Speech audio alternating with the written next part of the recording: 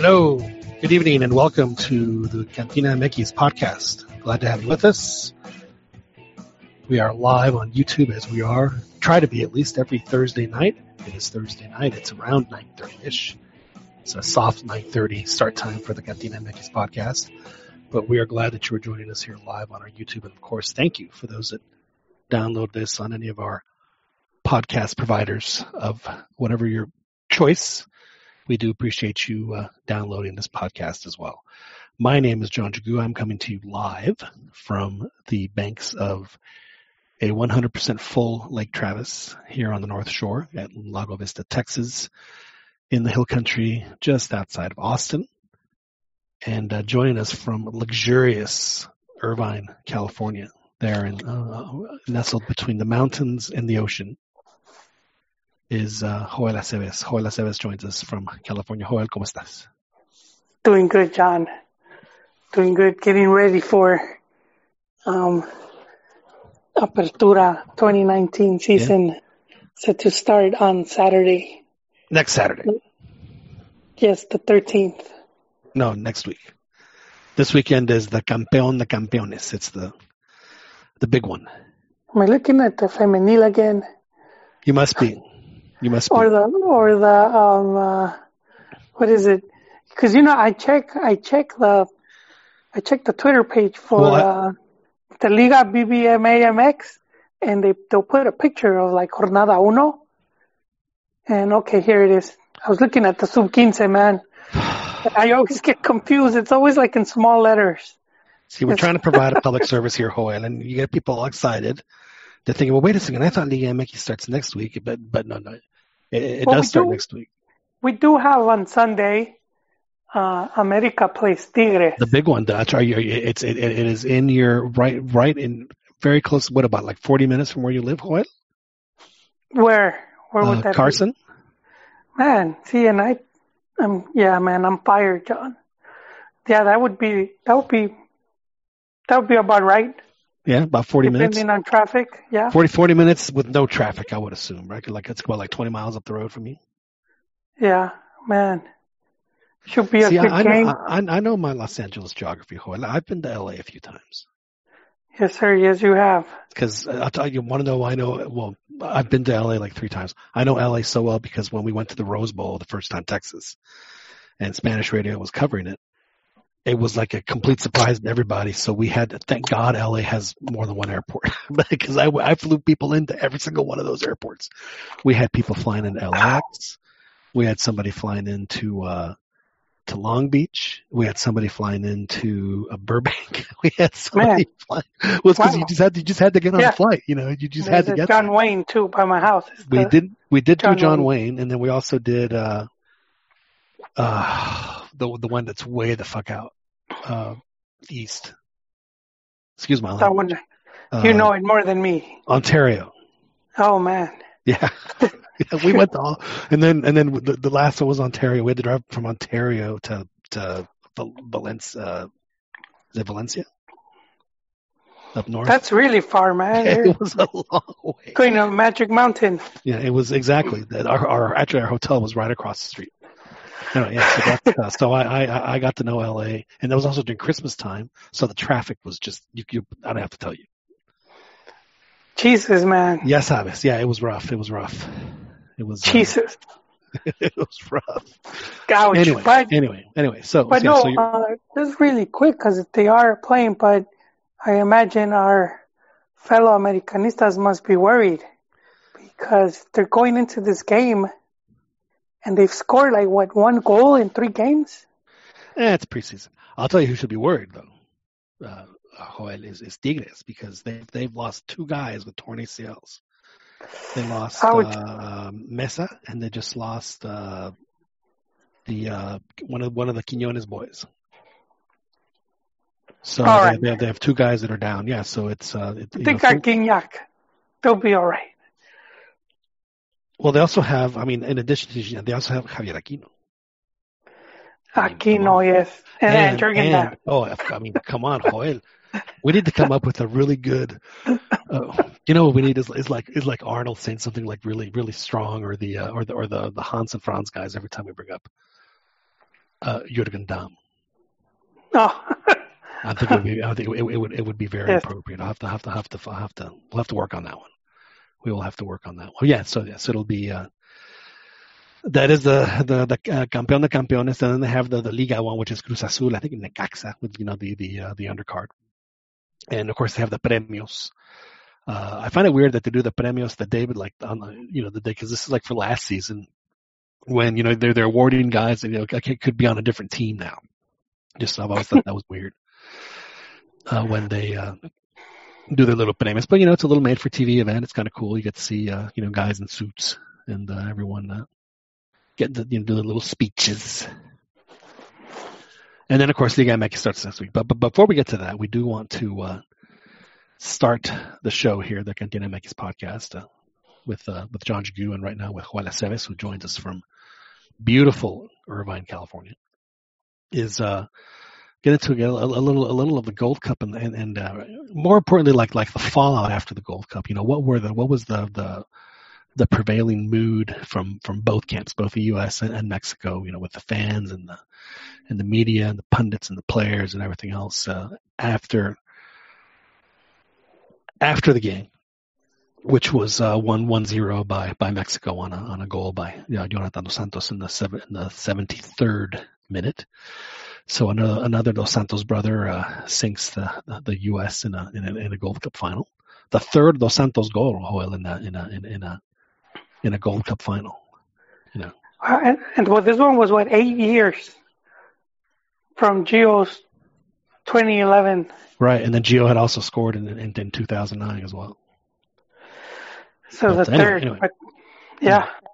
So Joel, Jonathan comes off as as kind of a for him really like a sweet vindication, because he is, if there's anyone who's had just a star-crossed career with the national team, it's Jonathan. I mean, in the youth, there'd be a thing where they'd cut him at the last minute and they'd take him there. Oh, by the way, you can't wear anything of national team related when you get back on the plane. So they basically leave him like half naked. I'm being, a figurative half naked on the train pier. That was one of the more bizarre stories I had heard when they were in the airport and they tell him that he was cut and he needed to return his gear. Yeah, and he was wearing some of it. I was like, exactly. Take your trainers off. Very bizarre, very bizarre. So then, and in 2010 is the last guy cut. Now, the fans will want to make you think that he was cut for Bofo, but that's just not the case, because it was between him and Israel Castro, and Aguirre, for whatever reason, decided to go with Israel Castro instead. And that was that. But it was never for Bofo. So and of course, the whole way that Cicinho's dad reacts to that Jonathan will never play for the national team again, and everyone was worried about it. It was just a big mess. It was and frankly a bad move by Aguirre. That's a lot of as you know, Joel, it's not just a matter of putting the team together for the field. It's like you want to put the team together for everything, and having Jonah there would have been. Was he one of the players cut from the Copa America? Well, I was getting to that. Yeah, he was. Yeah, come on, Joel, you're jumping the gun here. Let's see, Yeah. Yeah. So he's on Mexico's U23 team, and and of course this is all while he was, at Barcelona, where other than the fact that he just happened to have, the two greatest midfielders in how many generations playing in front of him. So there's no way he was ever going to see the field. Aside from that little wrinkle in his professional career, he was actually pretty. He probably, at that time could have played anywhere he wanted, but he wanted to stay in Barcelona, and who can blame him? To be able to at least watch and learn from those guys. And so he finally gets his chance to, they're not going anywhere. Those guys. He goes to Villarreal. He starts playing well. He gets called up to the U23. You're thinking, wow, this is going to be pretty good. They beat Ecuador in Quito 2-0. He and Marco Fabian are like two peas in a pod. They link up really well together. And then, he gets his iPad stolen, and como pendejo calls the cops. Say, hey, these people that weren't supposed to be murdered in the first place stole my stuff. I mean, not the smartest move on his part. So he ends up getting, like you said, he ends up getting cut. And I was thinking about this. If that doesn't happen, Hood, if that doesn't happen, I'm going to ask you a very important question, a question that is going to really make you ponder. If the hooker thing doesn't happen in Quito, do we even hear about Hector Herrera? Yeah, I think we would. It would have been one of those things where they're both competing for a spot. And we've had some of that before, back with Oswaldo and Ochoa, just when you have two really good but they were the same players. Age. They were the same age. Yeah, well, yeah. I mean, that would have made it probably more intense. I mean, because Hector Herrera, he came out of nowhere in the Preolímpico. People like, keep an eye on this guy. The Pachuca people say he's pretty good. It comes out of nowhere, and then does well there, and he does well in Toulon along with Marco Fabian, and then he after the Olympics he's a fixture on the national team. And Yona at this time again, aside from that, he tears his ACL, so he's out for. He's out for the rest of the cycle, essentially, because he's just not going to be ready in time. Yeah. So he misses out on the World Cup, and he probably, and then it just never happened for him in that cycle. It just was never part of the proceso. And then in 2015, he gets the opportunity under Piojo, and he does really well at the 2015. I mean, outside of Guardado, he was Mexico's best player. And he was Mexico's best player at the Confed Cup in 2017, I thought he was a shoo-in to go to a really good team and start immediately. And, for whatever reason, that didn't happen either.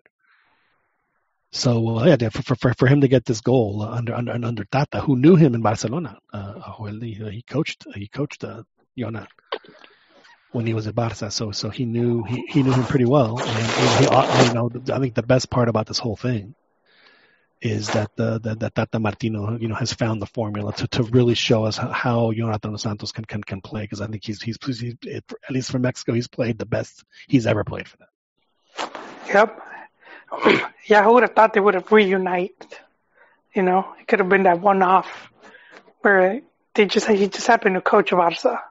Yeah. Because then they sort of followed the same path with Tata also coming to MLS. Right. Was it Atlanta, and Jonah to the Galaxy, and then they both end up in the selección. So yeah, Cosmos aligned right there, John. I will say that a lot of people who back at the time knew a little, know the sport a little more than I do. Back then, especially guys in Europe said that. They said, they're both really good players. Giovanni and Yona are both really good players. So Giovanni's better right now, but they said the guy who's going to have a better career is going to be Jonathan, because he said that he just plays a position where he's going to have much more longevity, which I guess kind of makes sense. But no, it really has been I've just been really happy for him that he's been kind of he's been given this chance to be a little bit more of a playmaker, and he's jumped at the opportunity, and he's played really well. He knows how to, as they say, pisar el área. Yeah, he's going to be a good asset heading into the World Cup qualifying. Absolutely, you're absolutely correct. Now, over here in this country, in the United States, I had the opportunity to listen to some radio and some other podcasts, to get a more of a U.S. perspective. And it's interesting because, outside of just soccer writers and, folks that follow the sport for a living, and, the ones that report on the sport, it really didn't register all that much. Outside of that, obviously with the Women's World Cup was that's where all the most of the national folks were in France covering that, which is understandable. And Joel, I was thinking about this. If in any other country, if you lose a cup final in your own country, that is headline material on every newspaper in every city. And here, it just barely makes like the third page of the sports section. It barely make a bleep. Yeah. And it is really unfortunate that that's the case. Now, I know that the Women's World Cup victory was splashed across headline, on the front page of newspapers all over the country.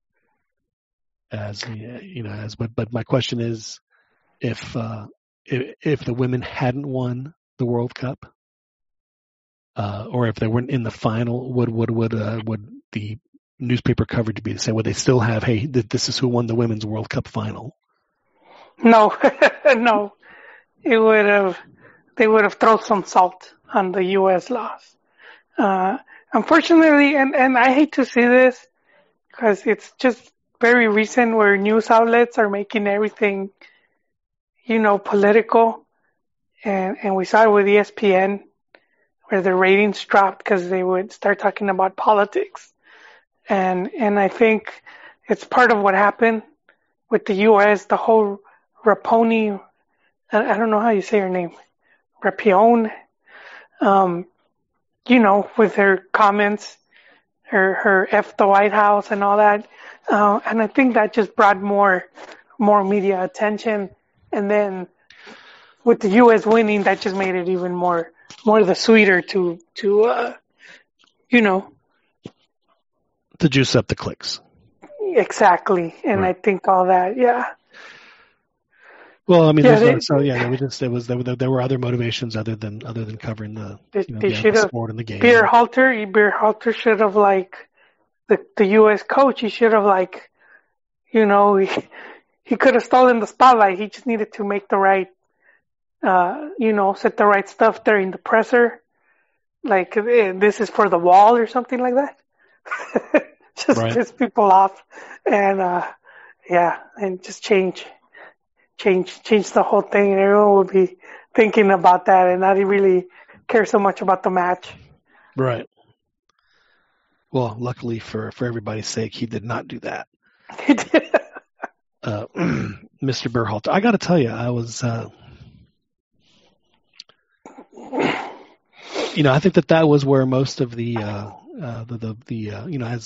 as usually is the case, most of the blame was placed squarely on his shoulders. But I have to think, I really can't necessarily blame Berhalter, because his strategy, I thought, was pretty sound. Was to, if you're gonna get them early, because in 2002, how did the U.S. get Mexico? They got them early. Remember, it was like in that 7th minute or whatever it was. It was a quick one. Yeah. And, go ahead. No, I'm saying he's tasked with a pretty, tall order here, where it's a squad that not only are you rebuilding it, but also, you have to see, having that they failed to qualify. So, I mean, you're working with a lot here, as far as not just rebuilding it, but bringing back more confidence. They're showing the replay right now on Fox Sports 1. It's the 50th minute. Well, hey, let me fire up the old comfy box here. And Guardado just saved, and I forgot about that. Guardado just saved the Mex, and it was 0-0 at this point. Guardado had a really bad game offensively, but he more than made up for it for that header on the line. Yeah, he took, and I forgot that he cleared one right there. So, I mean, yeah, the U.S. was unfortunate, and they played a Mex with some really, talented and also talented veterans. I mean, having Ochoa back there, just all the experience he has, El Príncipe as well, Guardado right there, just being at the right place. I think that tilted the game in Mexico's favor. No, you're absolutely right. And again, the fact that they didn't get the goal early, it just seemed like maybe the better He's a goalie in both halves. Right. Yeah. No, it was. Yeah. It happens. It's that's. Yeah, I had a friend who was like, well, if A happened, then B happened, and C happened, then the U.S. would have won. I was like, dude, that's three things. Come on, vamos. Yeah. Well, John, and also like as Mexico fans, how many times did we not see Mexico lose games like these against like Argentina or like England or what have you, where Mex just came out guns blazing, had a few shots, and then the other team just made the best of their opportunity and then just okay. So something really important just happened in this replay, Joel, that I don't think has gotten as much play as attention. I thought. Yes. It's the quote unquote handball on Edson. On that same Guardado play, a U.S. player after the ricochet took a shot on goal and it bounced off Edson and it hit him in the arm. But and they say, well, why is that? They've been calling handballs after. Why is that not a handball? Here's the difference: is that his body, his arm was attached to his body, and it was part of the quote unquote silhouette of his body. So if the ball strikes you, and if you're in that position, they're not going to call it. They're going to call it every time if your arms are away from the silhouette of your body. If they're not a part of your person, if they're out dangling, they're going to call it every time, whether it was intentional or not, and that's the difference. But anyway, so I just wanted to clarify that. That's why they didn't call it, and I would have said the same thing if it would have happened to a Mexico player in the U.S. I'm not just saying it because I'm a homer, but that's just the interpretation of the rule. Así son las cosas. Anyway, so it was Berhalter's substitutions that people were flummoxed with. Apparently they had a couple of guys that some difference makers that could have gotten a goal.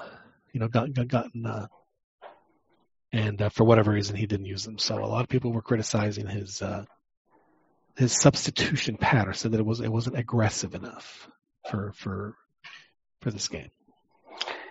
Yeah, it's like you said, easier said than done. And you're looking at a Mexico team that if you're not careful, they'll punish you. The team had not been looking good, but the quality's there, man. Be it Pizarro or Raúl Jiménez.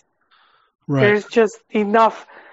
Mex had enough players all around that yeah, if they would have capitalized on a mistake or taken advantage, especially with a coach like Tata, and which was one thing I liked about during the halftime, he did the necessary changes, to Tata's been around. Yeah, to improve Mexico, because this is now I'm watching the replay 55 minute, and so by this point Mexico has complete control of the match, and they're just and looking at Estados Unidos running around like crazy trying to recover, trying to get the ball back. Yeah, Mex ya no se la va a prestar. They're gonna run them down, which eventually is what we see with the U.S. players tiring out.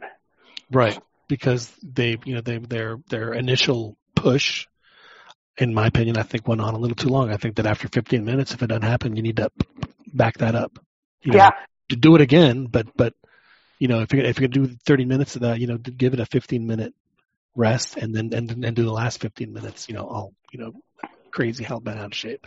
Yeah, no, I completely agree. It was that, but I would add to that just Mex passing game, where they just had the U.S. chasing right for large stretches at a time, and they didn't know how, because I think probably you see teams like Italy where you could take the ball from them and they'll just sit back.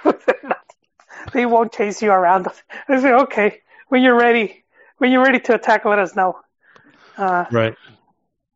Yeah. So, but I mean, the U.S. was I think trying to not let Mexico have enough time on the ball. And for good reason, just because of the overall tactical and technical of the Mex players is that much better. So they knew that they just couldn't allow a team like that to have possession for so long.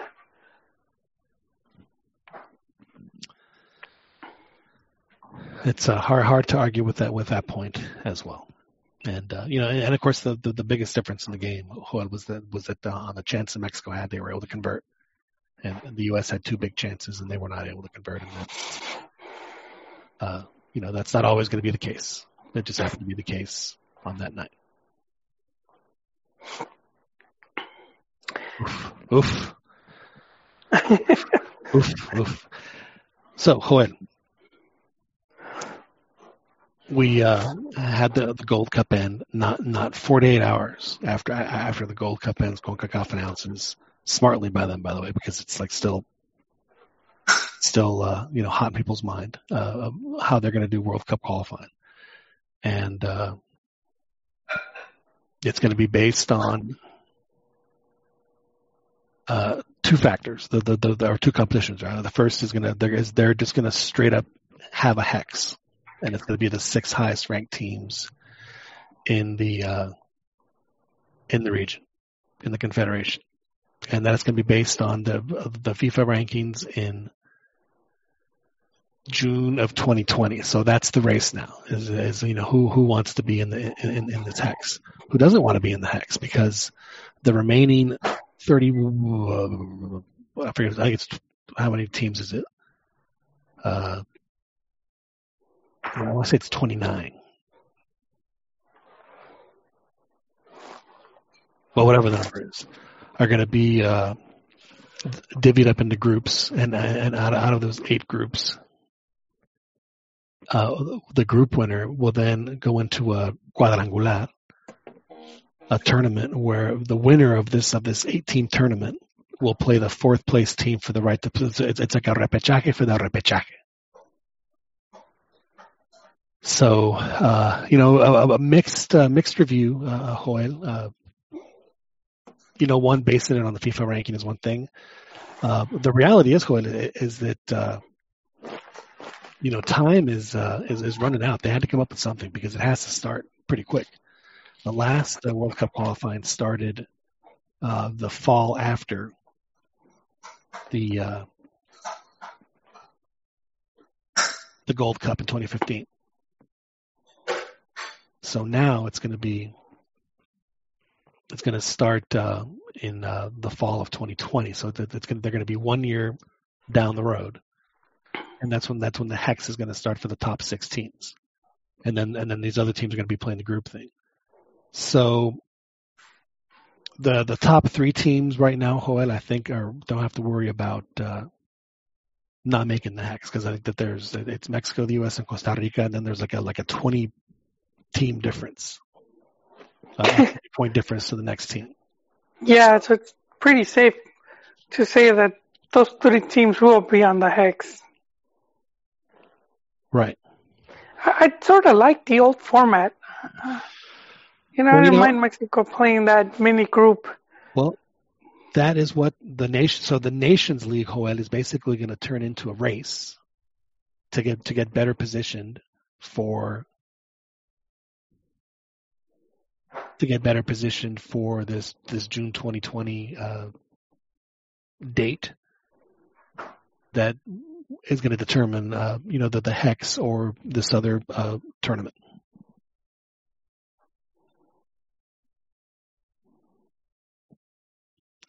So let's see. So Mexico's 18, USA's 30, Costa Rica's 39. Oof, that is not good. No, and sir, no, it is not. Jamaica's next at 54. So, and then after that, Honduras 61, and El Salvador 69. So between Costa Rica 39 and then the 6th spot is 69. So I think Costa Rica would definitely be safe. But those are going to change because Honduras and El Salvador were eliminated from the Gold Cup. So some other teams that otherwise probably wouldn't have gotten some extra points are going to get some extra, like the Curaçaos and the Hades. Haiti probably should make a big jump by making the semifinals. Canada should make a jump. So it's but my question to you, Joel, is does Canada want to play? Do they want to play the Hex where they're basically going up against three teams for a spot, or do they want to take their chances? Playing, doing the group thing where they're in all likelihood going to make the quarterfinals, and then, they have 6 games that are going to be much more winnable to get a chance than the 10 games that they would have in the Hex, where maybe they only have 3 or 4 winnable games tops. Yeah, no, you want to go for the wins. Yeah, I think so too.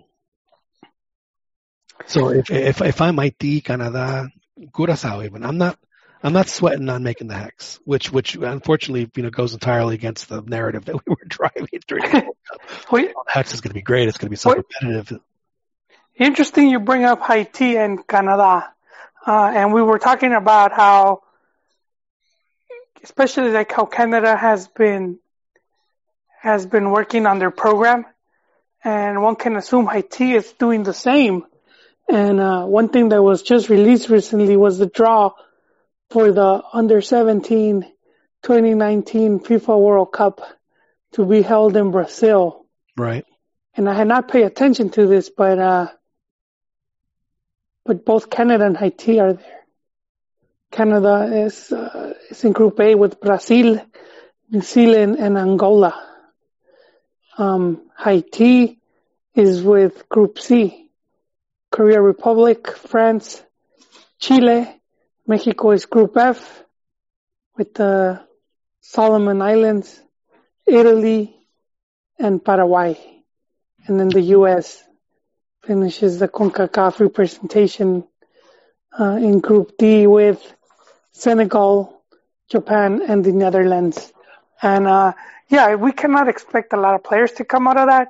Sometimes you get 1 or 2 at most, but it still says that it's something to be said that these teams are working their programs and they're doing a good job of it. Right. Yeah, especially if you're Haiti with no presence, all of a sudden you're in the Gold Cup, you're getting far, and you're qualifying to the Under-17. So it's things are looking good for them. It does, and so I mean, I again, you would then, Joel, you would go for the one-off, the quarters, the semis, etc. To get to that spot, instead of going into the Hex. I would, but I'm old-fashioned like that, John. Right. Yeah.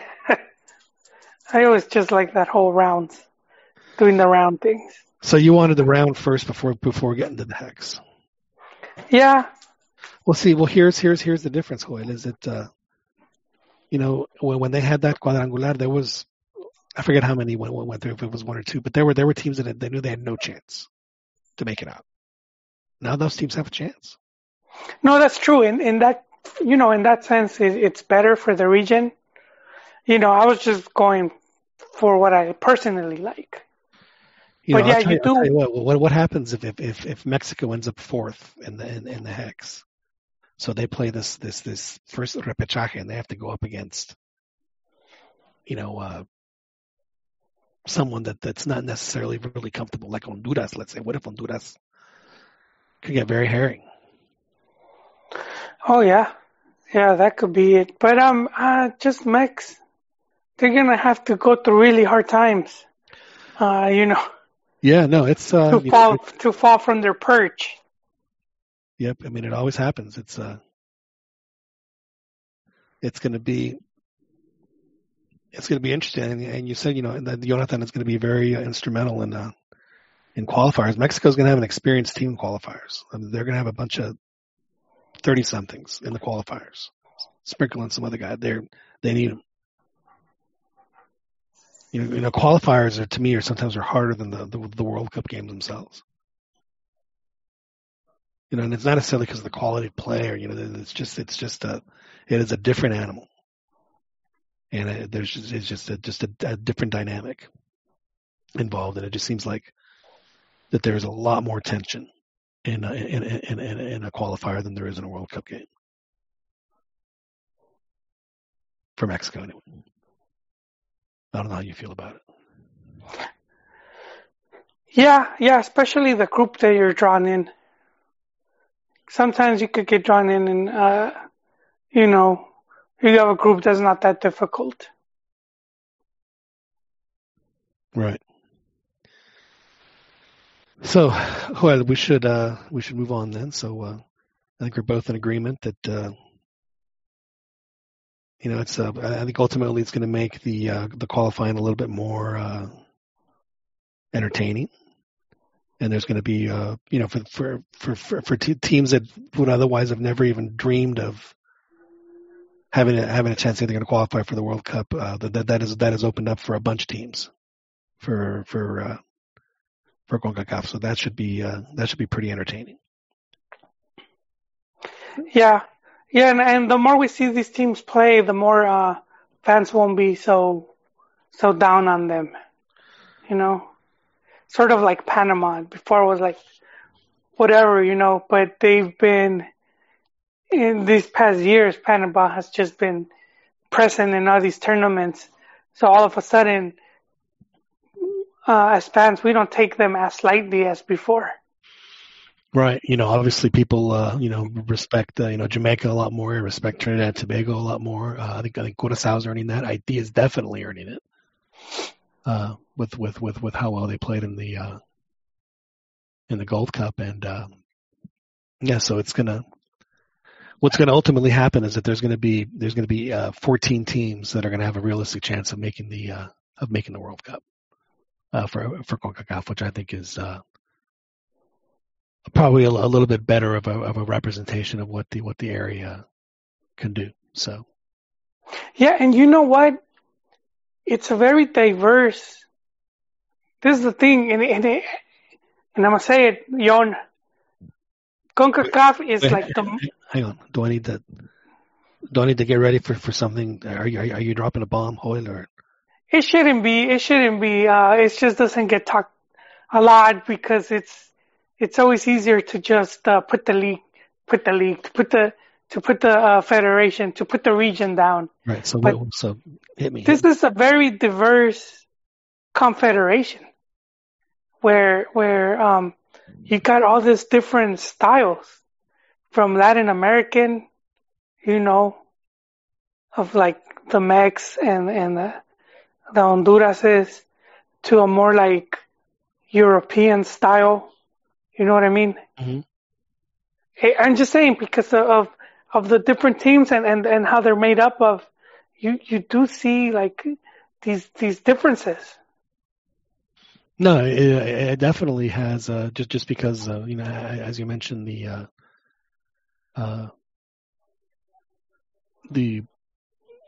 panorama of the Confederation, from being, as high up as the Arctic to, as close as the equator. So yeah, the styles of play are going to be very different. They're just a different makeup, a different physique. Some teams are going to be not as, some teams are going to be, big and strong, and other ones aren't going to be as strong, but going to be a little bit more technical. Yeah, it is definitely a fascinating mix. And I'm happy for the more of the island nations, because they should get a chance to have a more realistic chance of making it. Now they're going to whittle.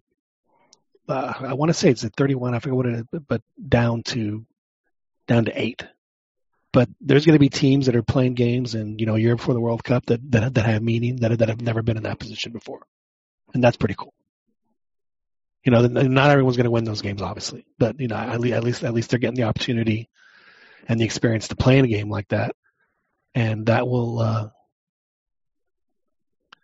that will make the confederation, because unfortunately for Mexico and for the U.S. and Costa Rica and Honduras, everybody else, you're really not going to get a chance to play anybody else that much other than people in your confederation with the Nations League and qualifying, especially between now and the World Cup. I mean, with qualifying, your fecha FIFAs are qualifying, period.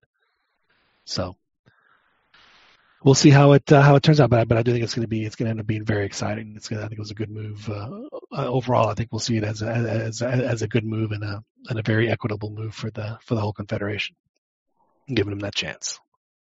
Just like the chance that Jonathan Dos Santos just put in Joel on the replay here. 72 minutes, yes. Very nice. Golazo.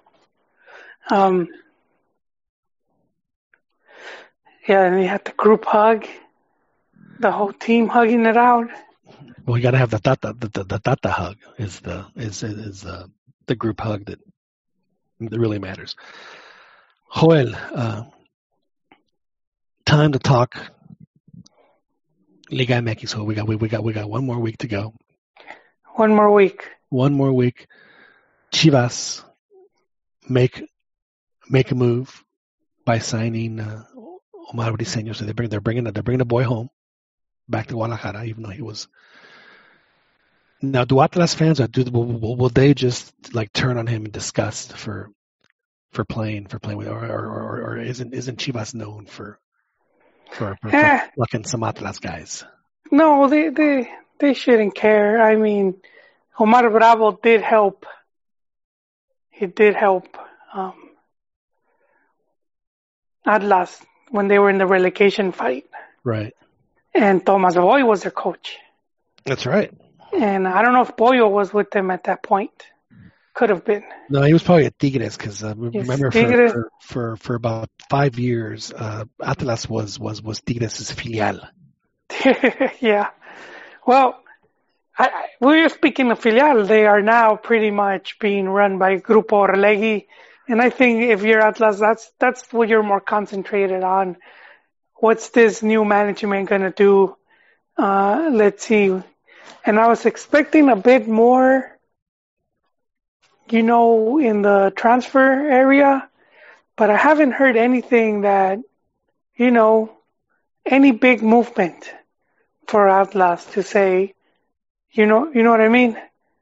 I'm not saying they're doing a bad job, but I was just thinking they're going to bring in some big names or whatnot. Right. Yeah, well, we'll see how that plays out. So is this finally going to be the key that unlocks the safe for Atlas? Are they going to finally break through with Grupo Orlegui? Do Atlas fans finally have the itty bitty glimmer that they've been in the darkness for as long as they have? Yeah. Well, Did they see a flicker? Did they see a little flicker? They should. I mean, if Grupo Orlegui does, the same they've been doing at Santos, and one thing that Grupo Pachuca has shown us, you don't really need to have, the type of money that the FEMSAs and the CEMEX have to build a good competitive and winning squad. It just takes some time, to get there, but Atlas, if it's anything that they have, it's patience. So I think that one thing that they want is someone that's gonna be, goddamn, I forgot the word I was looking for here. Just serious about it, to be serious about what they're doing with the club. Because when TV Azteca took over, I think they put as president some guy that with no experience. So what Televisa used to do with America. That's serious. Here's so and so's sobrino. He needs a job. Exactly. Give him. This will look good in his resume. But yeah, that was just Atlas made a mess of it, and Atlas, I mean TV Azteca. But Atlas, is a pretty popular team, so I think they could make more money than what they make with Santos.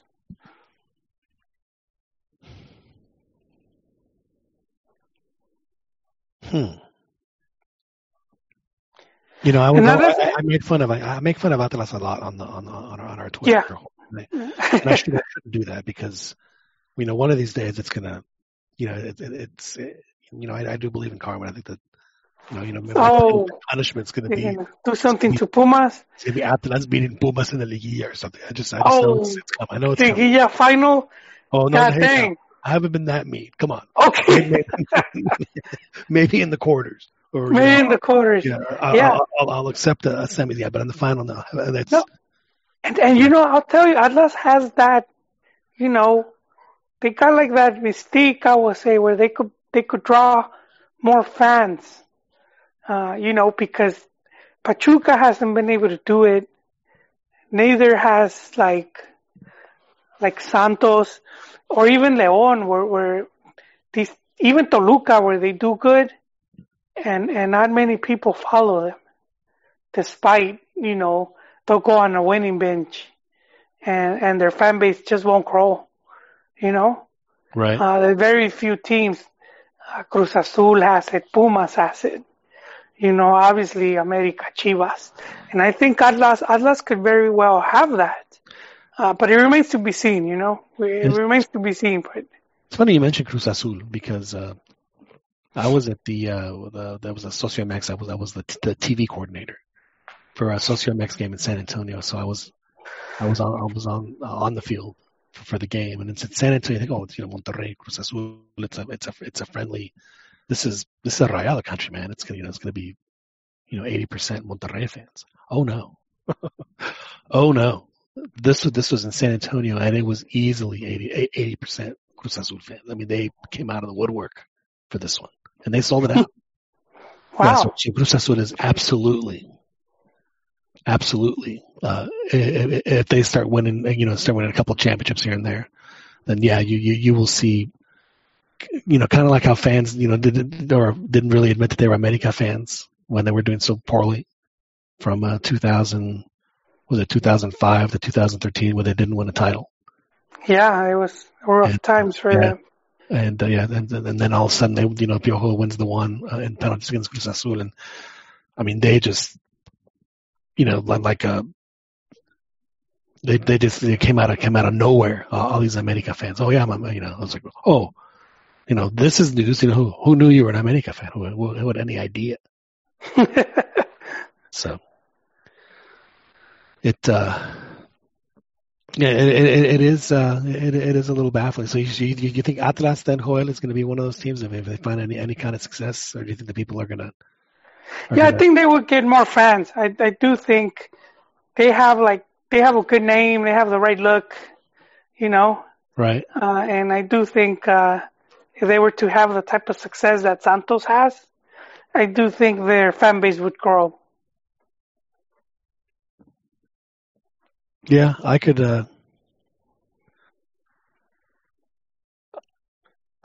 certainly see that happening with. Yeah.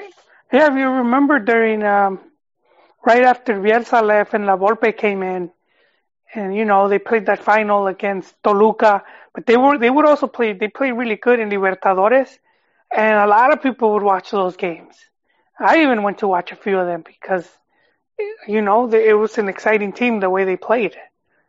And they had Marquez. I don't know if you remember. Vaguely. Right there. Well, see, it was hard for me to watch. Because I didn't back then we only got one game a week because it was just the game was on Univision. So I didn't live in LA where you have all those fancy channels. I know we had spoiled, rotten. Yeah. But yeah, that was, and I remember I would sometimes I'll go to his friend's house and they would be watching Atlas games. No. And they weren't Atlas fans, but the team, you know, because the team played good, they would watch him. And I do think that's a bit kind of what's happening now with Tigres Monterrey, just right. because they have really good players and they're playing in finals. So I do expect these two teams to also, you know, already to be amongst the, maybe not historically, but result-wise grandes. Interesting. I'm gonna have to keep an eye on this, Joel, because last season in Jornada Dos of the Apertura 18 season, you astutely pointed out to your fellow your fellow Chivarmanos that this was in Jornada Dos, folks, of last year of the Apertura last year. You said, Chivas fans, go out on loan for this season because the season is already done for Chivas. There's no point in watching. It's just going to make you mad. So go support another team for a season, and then at mid-season we'll decide, whether or not we want to bring you back. And I have to admit, I mean, they did not have a good season. They're now involved in a I use the term relegation loosely, air quotes, relegation fight. And so, now you're telling me, I might want to keep an eye on Atlas, and I have to pay attention, Joel. I have to pay attention. Yeah, I mean, even though I was saying about the transfers, that's also the other thing where you have to be smart in Liga MX, knowing when to buy the players. Because there are some seasons when nobody's selling, anything is going to cost 3 times the market value. And then you get through some seasons where it's like teams go on a shopping spree. So I think they're being smart about that as well. Part is like just not going overly all crazy. I do think they got 1 or 2 players, Atlas, but I would have to check.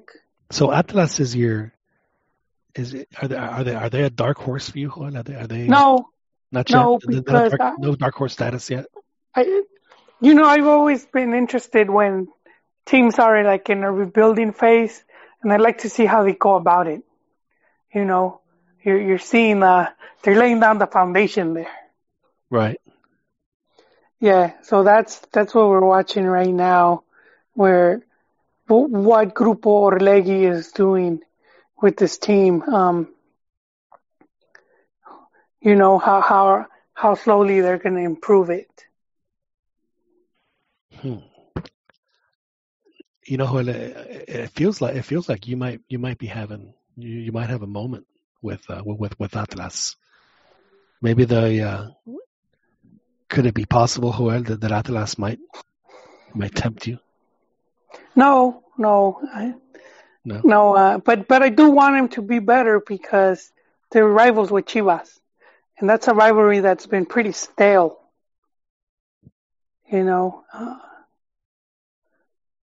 That rivalry could end up being, if Atlas gets good, it could end up being probably the second best rivalry in Liga MX, and it could rival the Norteño for the best derby. And you know what? For a while, and I'm going like early 2000s. One of the good things about this rivalry was that it was basically a canterano matchup. Right. And these were players that had already been playing each other since like the youth divisions. So you would have a Chivas Atlas, and Atlas would have at least 5 players or 6 that had come through the youth ranks, and Chivas as well back then, back when Chivas knew how to make players. And so you could just see, how the rivalry was, how much more it meant to them.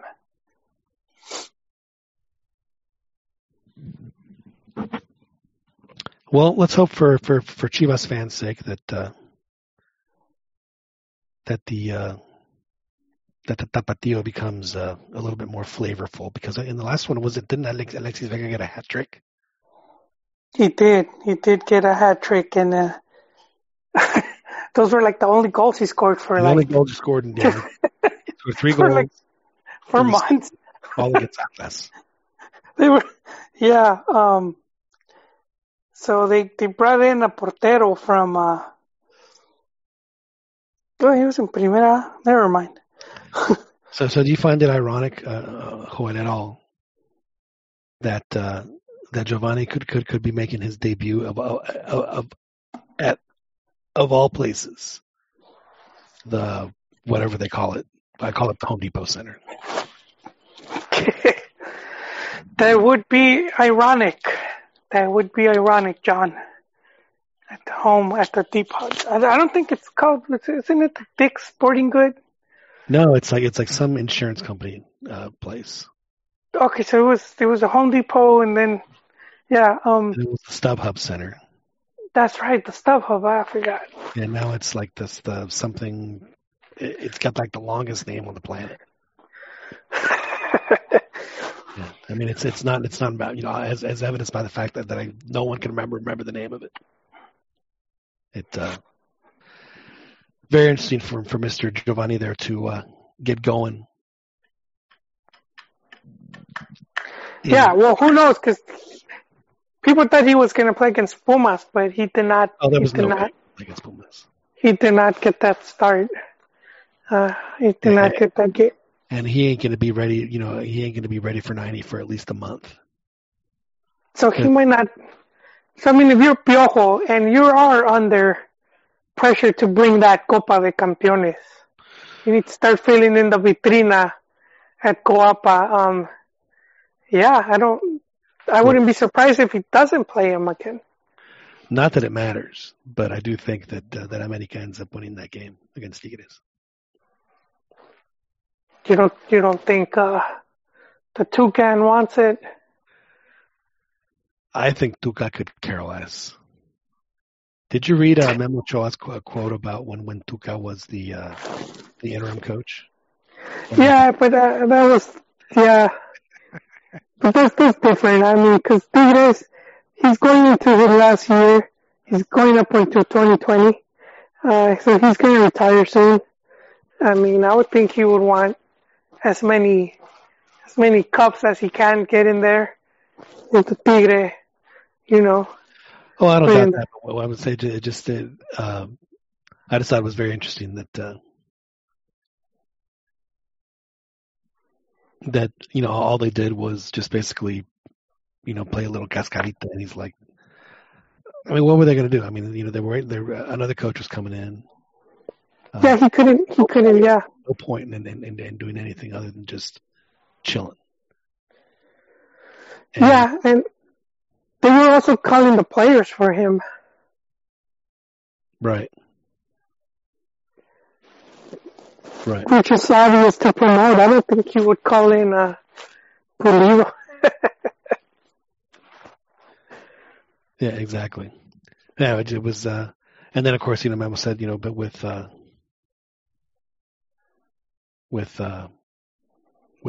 that's totally the way. I mean, of course it would, because that's trying to implement some stuff, and that is my one big takeaway, Joel, from this whole thing. Now, I know that they didn't get the goals in the in the quarters and the semis that people were expecting, but I thought overall, Mexico played really well. I thought that they played within themselves. They were much more patient than I've seen in a long time. Yes. And, they went out of their way, it seemed like, to not be frustrated, and I think in the long run, I think it helped them very well. Yeah, it's not always just having the 3 Gs. A lot of times it's also knowing how to overcome obstacles, or just pull wins. Get a win any way you can, and it's like in the long run, no one's gonna care. I think in the past that was lacking from Mex. They'll be getting outplayed, they'll get frustrated, and they'll lose, focus and concentration, and end up with a red card, and everything would just fall apart. Right. And, it just, and to me, they generated plenty of scoring chances, and it wasn't like, I mean, I would much rather, if you're going to struggle offensively, at least get into the goal. Because, I mean, if you struggle offensively without even getting a crack off, then you have major problems. You know what I mean? And I'm not bringing this up to bash Chepo, even though I will. But no, I'm just kidding. No, all I'm saying is that it was that was Chepo's unfortunate his biggest issue was they just could not generate any offense at all. They played qualifiers in the Azteca without even getting a shot on goal, and you can't do that. And that was the one thing that I thought that was good with Tata is it. And also this also and it's not just happened under Chepo, it also happened under Osorio a little bit. They just didn't generate any chances, and So here they generated plenty, and I think that's his thing. He's like, hey man, I'd much rather we generate and not score than not generate anything at all. So definitely some Tata influence there, and so we'll see how it turns out. Hopefully the Federation will let him work, and hopefully they'll let him work for 8 years. Yeah, well, he overcame the first obstacle, which was a Copa Oro, and he has that under his belt now. And then I'm sure they'll do good in the league of Nations. Yeah, their first game in the League of Nations is not till October. The first 2 League of Nations dates, Mexico has a bye, and they'll be playing, I believe, Bermuda at home, and then they're playing in Panama, and then in November they're playing Panama at home, and then at Bermuda. So that's the one we need to go to, Joel, is we need to get press passes for Mexico, Bermuda. Yeah? Well, I mean, Papa, do you just go back to Argentina? Well, I think he lives in Mexico City, so he might go back for a vacation. Hey, Joel, you need to back off your mic a little bit because you're a little overmodulated. What was that? It means that when you have the mic too close to Oh. Yeah, that's what that means. Is this better? Yeah, much better, much better. Okay. Yeah. Well, I'm sure he'll probably go back, for a little bit. But he lives in Mexico City, so he's gonna have to start doing the tours and all that stuff. Just watch him on TV, dude. Is it really necessary? He pretty much already saw all the players he needs to see. Vasco lived in Miami when he was coaching Mexico. Yeah, that would be good for Tata. Halfway to both. Exactly.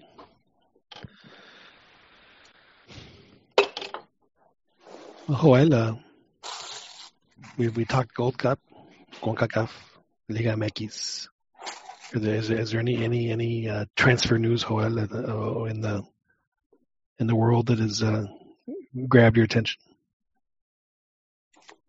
No, Gio was obviously the big news just because you had all these rumors that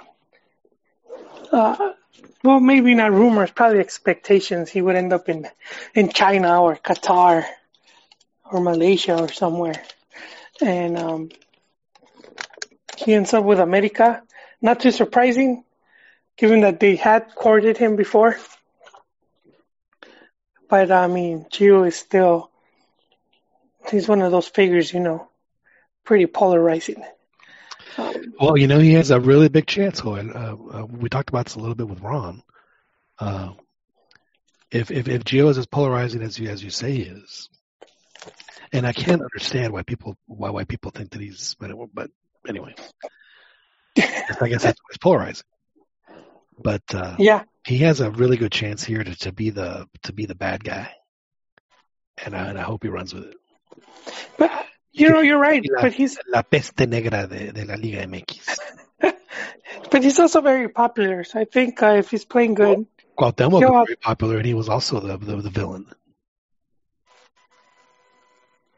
Yeah, well, the other one, and I don't know if it's been made, which was Renato Tapia, Peruvian, who was in the Copa America final against Brazil, and I know Cruz Azul was after him, but I don't know if that's still happening.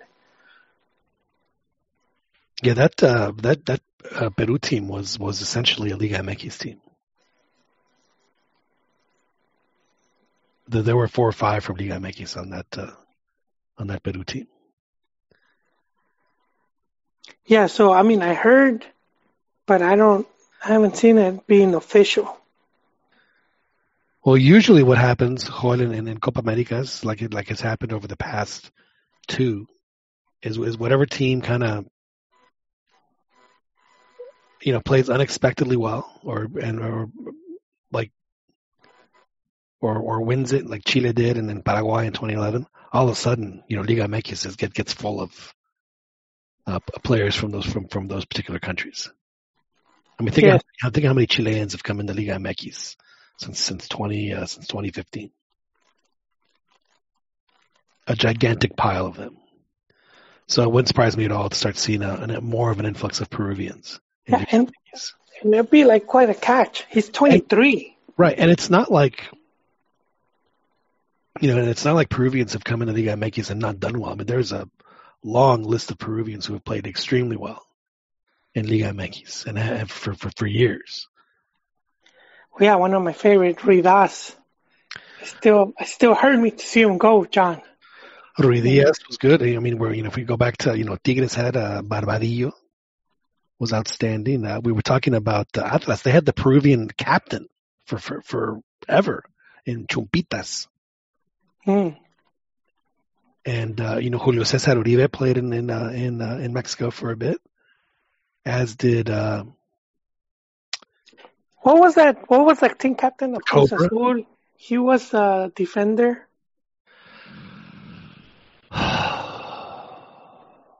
His name eludes me.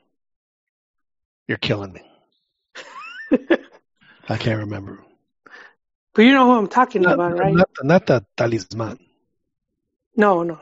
Okay. He was. I think they had El Ruso Adomaitis back then. Reynoso was it? This was after my one. Okay, all right.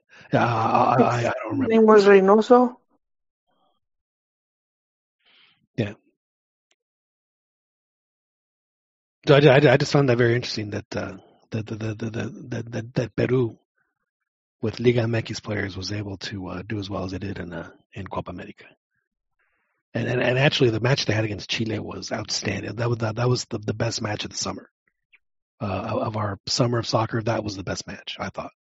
The Chile Peru match. It was really good. It was entertaining, and great goalkeeping on both sides. It was a good show to watch. It's Juan Reynoso. I remembered. He played from 94 to 2002. Oh, see, no wonder, because that was when Peru was they were like in the wilderness for years. Yeah, but he's a good player. He's a really good quality player. Yeah, and then they had the guy that played for Pumas who just passed away recently, El Cobra. Was a Peruvian superstar. Played in the World Cup back then. Oh, man, I can't remember what his name is either. It's been a long summer, Hood. It's been a long summer of soccer so far. That we can't remember these names. But what are you gonna do? And how you want to have that quiz, John? Well, I'll have to refresh myself. But I think that there's some questions that I think that we'll have to ask. I'm still a little disappointed that we didn't get to do the thing I wanted to do with Tapatio Tom when he came on our show, was to have the trash talking Juanita sit in, and then we were gonna Tom and I were gonna alternate and describe like gut wrenching World Cup eliminations. And she was going to guess England or Mexico, who had this gut-wrenching World Cup elimination. Well, that sounds great. Because both countries, frankly, have had just like the worst luck with the way that they lose matches in the World Cup. So, and of course, and she was going to be able to identify her answers by either hitting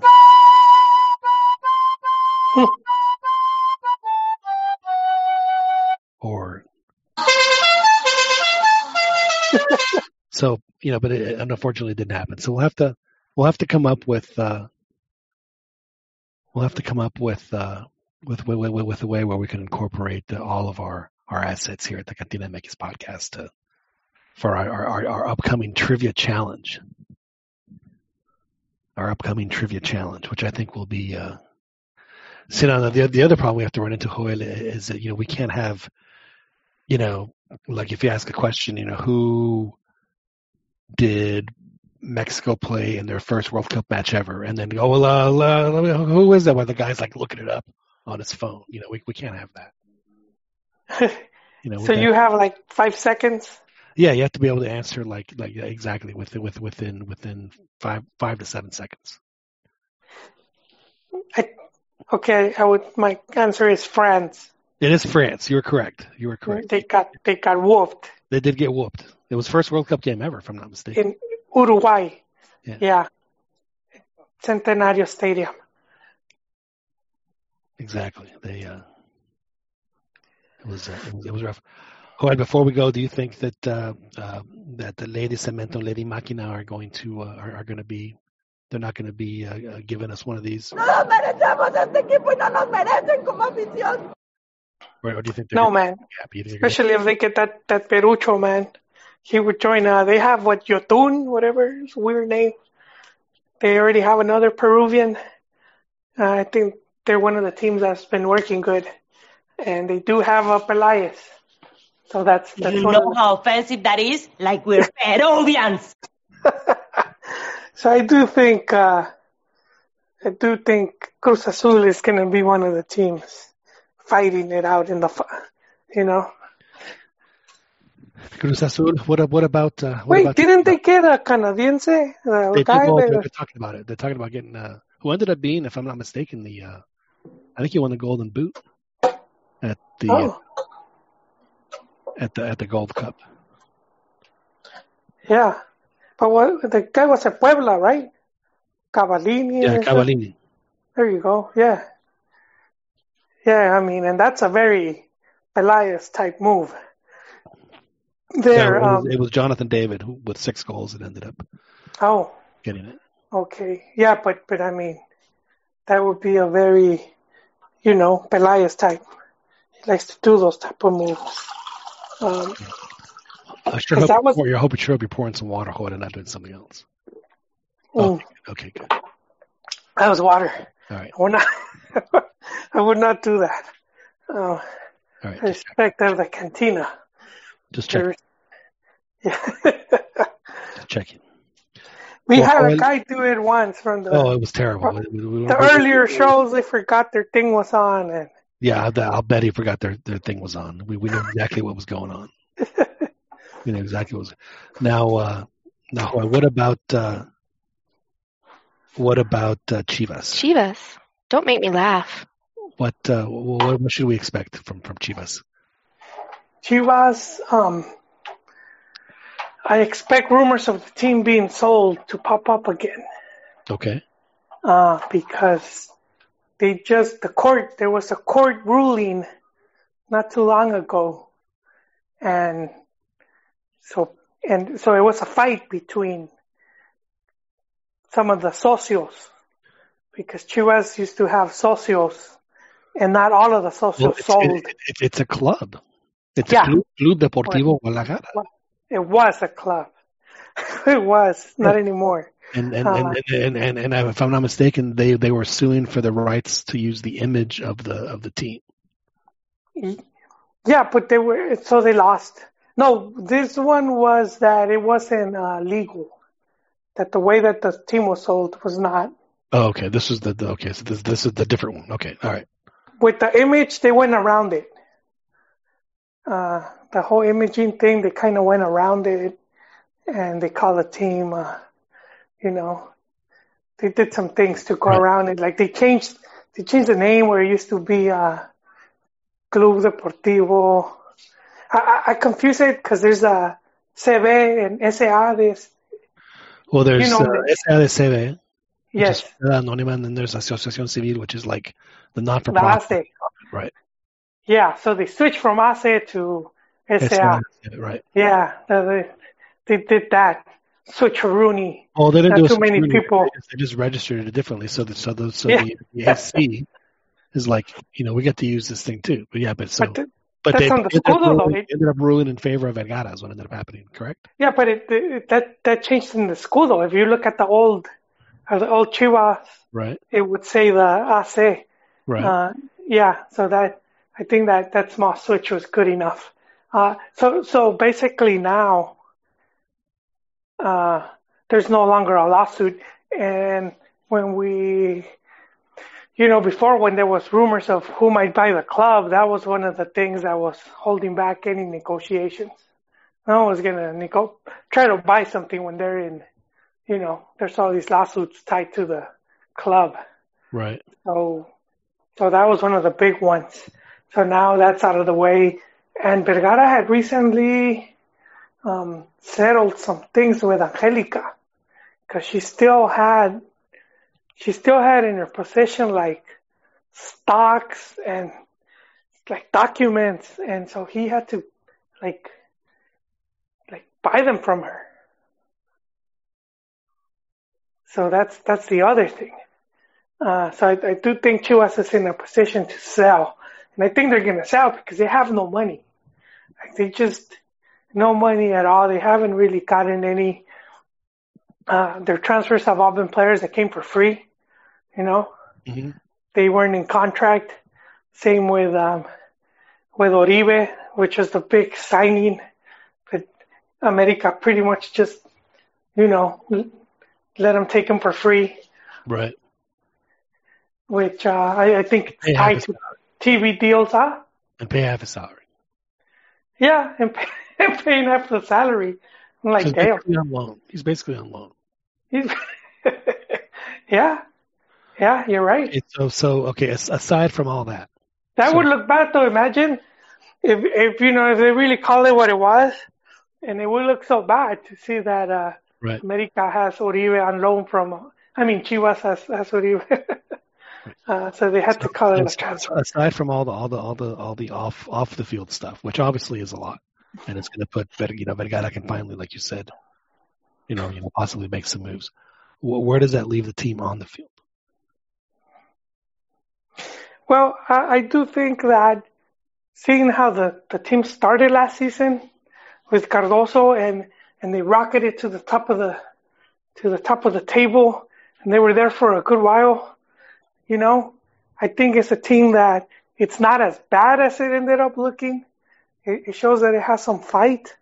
So I do think that they could not be at the top of the table, but they could fight for like that 8th place, sneak in that 7th, 8th place, which it's not that, we always see at the end of the season, we always see this handful of teams that still have a chance to make it. So yeah, I wouldn't discount Chivas. They have some good players there. Some of the other players have been with the club long enough. So I think, Briseño, they brought back Alanis. And then they have, from last season, Mier and that other kid from Pumas, Van Rankin, who he had a drop, but if he plays good, he'll be a good asset. And then Chofis, we're beginning to see some sparks there. It looks like Boy is lighting a fire in his arse. So let's hope that, we will see this season. Vega, this will be his 2nd season. Alexis with Chivas. Maybe he'll be better settled in. But I think some of these guys, some of these attacking guys, even Pulido could benefit from having the leadership of Hermoso right there. So yeah, I don't expect Hermoso to carry the team, but to be like like a spark plug right there, to help power the team.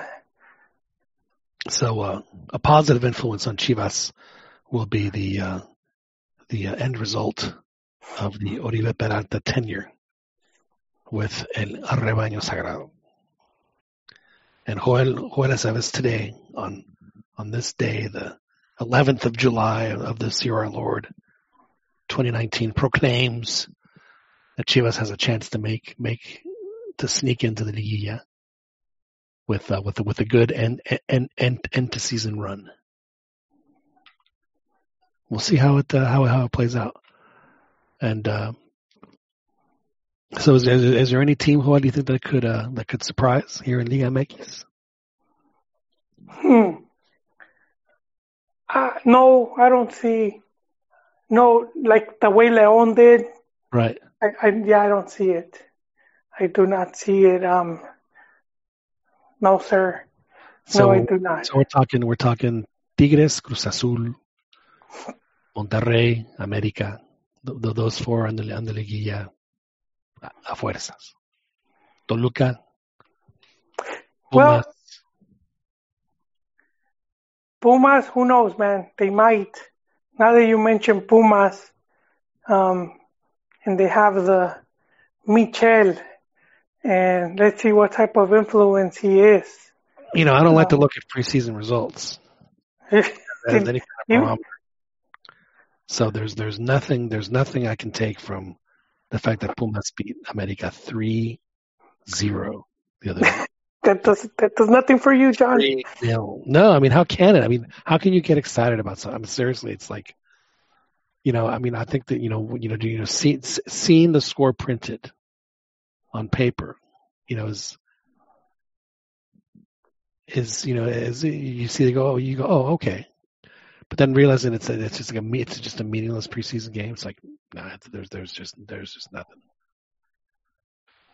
nothing there. It's just very I can't. Pumas. They bring in a couple of interesting players. They have a general manager now who, at least has, kind of a better grasp of what could possibly go on. Like you said, they have a coach in Michel who, at the very least, is a seasoned coach.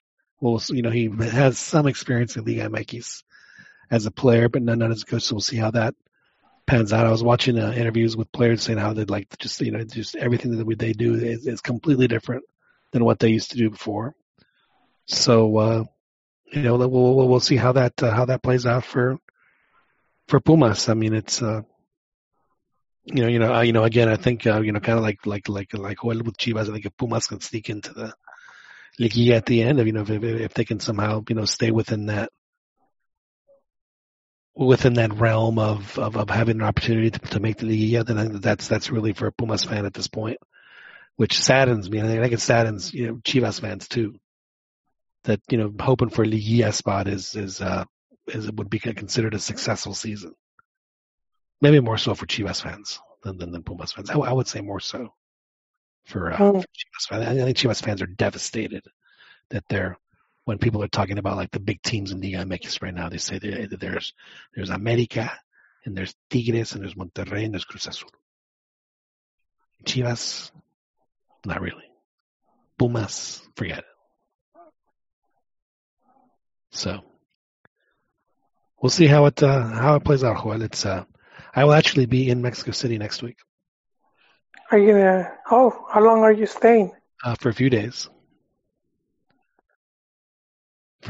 Have a reunion to go to, and should be a lot of fun. I get to see people again that I saw at our last reunion that I've seen twice in 30 years. So looking forward to seeing some of these folks. Just looking forward to being in Mexico City, and also be my wife's first time in Mexico City, so she should have a very good time. So it should be a lot of fun. Nice. Nos vamos a quedar en Polanco, güey. So it should be it should be good. Looking forward to it. Should be a lot of fun. But Joel, probably a good spot for us to wrap it up here in the Cantina MX podcast. But before we go, any final thoughts, Joel? Is there any final salvo you want to throw? Any bomb you want to drop here at the end? No, I mean, I'm still as a Chihuahua fan, and to fellow Chivistas, something to look out for. There was some rumors a few weeks back, and I don't know if it's so much rumors as maybe the media or a section of the media pushing for this, and that was Urdiales, the former Monterrey president, as they were touting him to replace Higuera. And they were saying that's a person that could help right the ship, because Amaury, not much experience when it comes to football, and he's with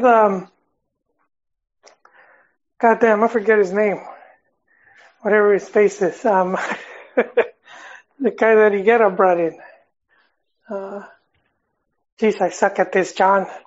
Who's the guy right now? Who's Tomás Boy? No, not the coach. He's the GM. Well, the GM's Amaury right now, isn't it? No, Amaury's the president. See, well, that's the problem. It's like, why have two? Two what? I mean, what is the difference between the president and the GM? Oh, well, the general manager. President is just, president is, he oversees other things. General manager sort of overlooks the team, the squad. Exactly. No, but see, they're saying that the guy that's in right now. It's an interim. Not interim, but there's not that much faith in him. And I think Higuera's the guy that brought him in. So his days might be numbered. Oh, well, there's no question that's going to be the case. But I can't remember his name. So it's driving me crazy right now. Hold on, give me a second. Yeah, there's only some way you can figure that out. So Joel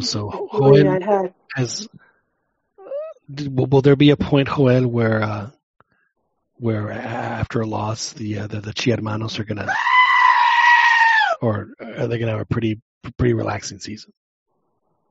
No, it's gonna be. It should be turbulent. Turbulent. Yeah. So it's gonna be like dating the crazy girlfriend. Yes. Oof. One day you'll. Yeah. Yeah, it will be.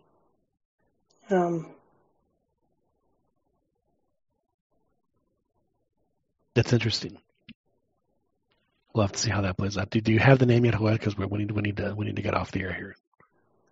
Man, I don't.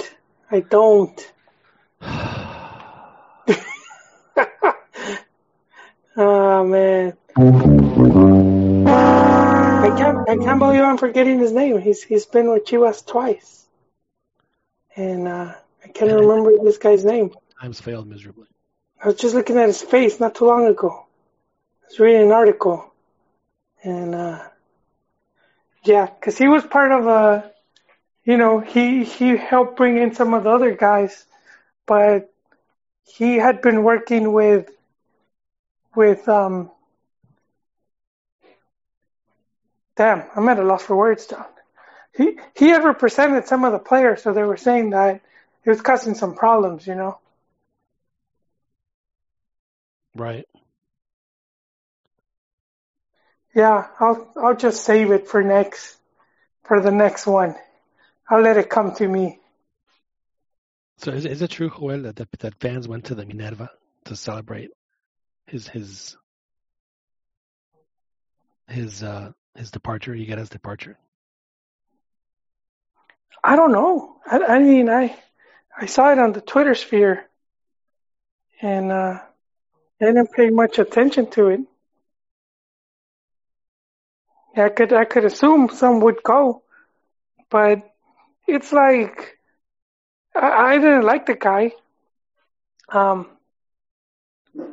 didn't like the guy, but it's like you can't blame him for everything that went on with Chivas. It wasn't some of the faults was with Vergara, who irrational, as we've seen in the past. We'll definitely. Well, I mean, it's not like we don't keep an eye on them every week. I mean, it's honestly, it's the biggest novela in Liga MX because it's just so interesting.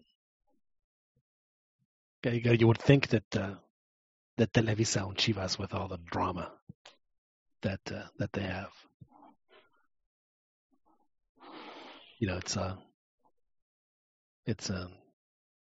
it's just a great story every week to follow Chivas. It always cracks me up. So Joel, thank you very much for joining us. One last thing, do you think Gio has it in him to be the villain? I don't think he's gonna be a villain as much as a meme. They're gonna do the whole drunk Gio. So I do think fans are gonna rib him, and I do think they're gonna, similar to how they were doing to Fabian. But I think if he starts playing well, people will forget, and he's gonna be popular Gio once again. Yeah, well, I mean, I don't think Gio wants to play poorly, Yeah. And I think that, if Gio is looking to slow down, I think Liga MX is absolutely perfect for him. Because especially playing in Mexico City, you're not running up and down the field. It's a much slower pace of play. And, where he can excel is in spurts. And, he's still outstanding on the ball. So it's not like like any of those skills have diminished. He could very well play himself back onto the national team very quickly if he has a good spell with America.